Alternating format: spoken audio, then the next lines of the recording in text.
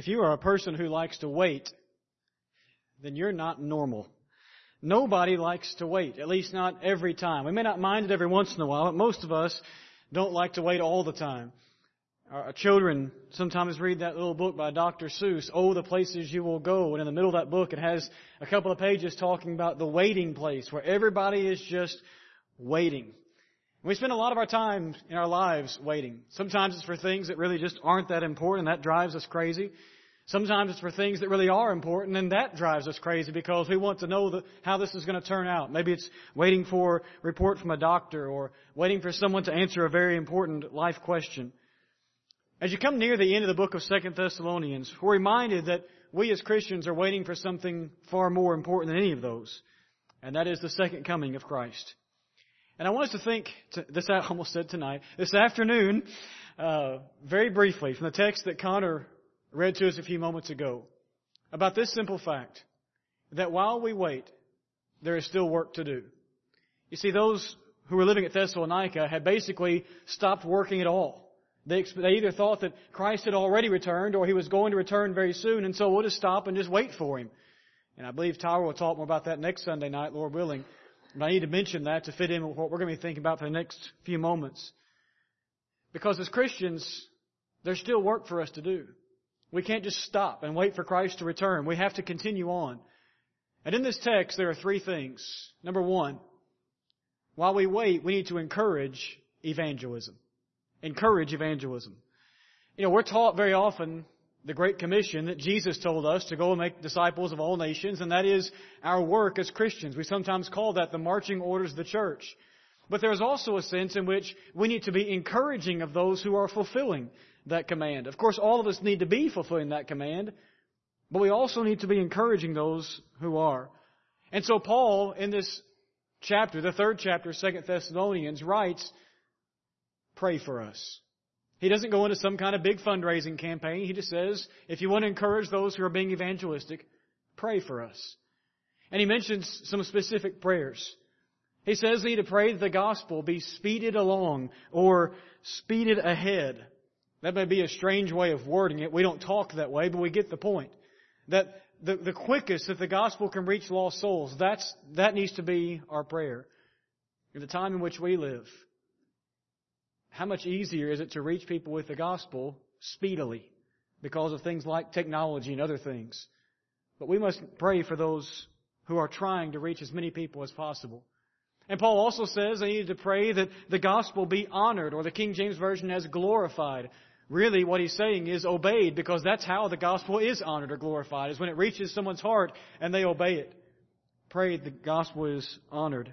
And also, Paul says, pray for the messengers, the safety of the messengers. Paul knew the danger of following Christ. And you think about that, that's true for a couple of reasons. He knew it because he had been one who persecuted those who were followers of Christ, and then he himself had been persecuted. This church at Thessalonica had been begun in the midst of persecution. Acts chapter 17 tells us, and the beginning of this very letter tells us that persecution had continued all throughout. They knew the dangers of being a follower of Christ. And so Paul said, pray for the safety of the messengers. While you and I wait for the coming of the Lord, we need to be encouraging evangelism. But Paul also writes that while we wait, we need to also stay steadfast.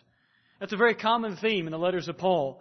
And it's true in these two letters to the church at Thessalonica as well. In fact, this very letter, 2 Thessalonians, had begun with Paul writing that he was thankful, among other things, chapter 1 and verse 4, for their steadfastness and faith in all the persecutions and in the afflictions that you are enduring.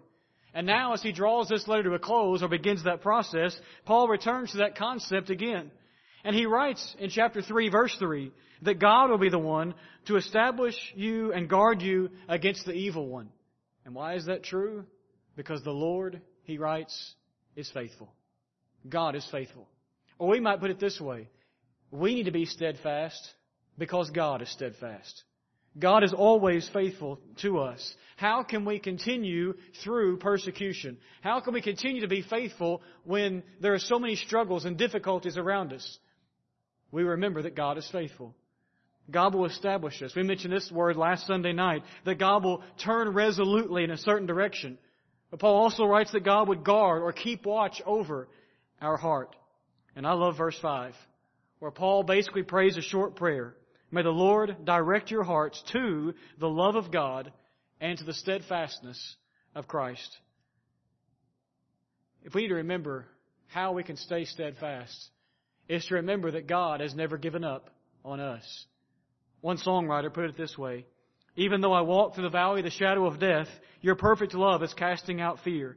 And even when I'm caught in the middle of the storms of life, I won't turn back, for I know you are near. And I will fear no evil, for my God is with me. And if my God is with me, whom then shall I fear? Oh no, you never let go, through the calm and through the storm. Oh no, you never let go, in every high and every low. Oh no, you never let go. Lord, you never let go of me. And I can see a light that is coming for the heart that holds on, a glorious light beyond all compare. And there will be an end to these troubles, but until that day comes, we'll live to know you here on the earth. While we wait for the coming of Christ, we need to stay steadfast. And number 3, while we wait for the coming of Christ, we need to shame the sinful. I really wish this wasn't in there, to be quite honest with you, because I don't like this part. But Paul makes it clear that not everything is positive in our work. I love that about the Bible, that it doesn't pull any punches. It tells us that there is a positive work to do, but also there are hard, negative works to do. The middle section of 2 Thessalonians 3, that I believe Tyler is going to deal with next Sunday night, deals with this more than I will here. But I love that verse 13 of the chapter tells us, do not grow weary in doing good. And what's the concept that we're not to grow weary in? It's trying to reach out to those who are erring Christians, who have turned away from the faith, or who are turning from the faith. I wish the Bible said, just don't worry about that, because it's hard work. It's frustrating work, but we must continue in that work. Paul says to take note of those people. Literally, the phrase is put a tag on them. That may seem strange, but it's more than just noticing. It's being clear in that noticing. But also then, he says, we disassociate from it. That's hard to do, but it speaks to a larger issue. It's making sure that we do not condone what they're doing. And then Paul says we warn them as a brother.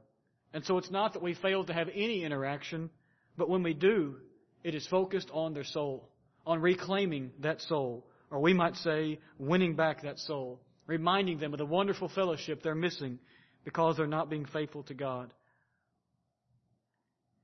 I hate waiting. I hate it. I don't like it in nearly any area of life. Most of us, if the light stays red for more than 5 seconds, we're ready to go. I don't want to sit there. I've got things to do. I've got a long to-do list. I've got a lot of other things that I want to add to that list. There's just constantly things to do. If I go to a doctor or a dentist or whatever, and they say the appointment starts at 9 o'clock, I'm going to get there at 9 o'clock and expect to be done at 9:01. I don't care what's going on. I want to be finished and out of there. I don't want to sit in the appropriately called waiting room. How cruel is that for people who don't like to wait? But we're waiting for something far more important. We're waiting for the return of our Lord. For, as we studied last Sunday night, His glory is appearing. But while we wait, there is work to do. And so it is right for Christians to sing, we will work till Jesus comes, and then be gathered home. The question I want to ask this afternoon is simply this: are you diligently working as God requires? While you wait for that wonderful day that we sing about and love so much to think about, are you working the way God would have you to work? I dare say that most of us, if not all of us in this room, have put Christ on in baptism. But if you haven't, that's step one in making sure that your life is ready to meet Him. If you haven't done that, it's a perfect time to do that.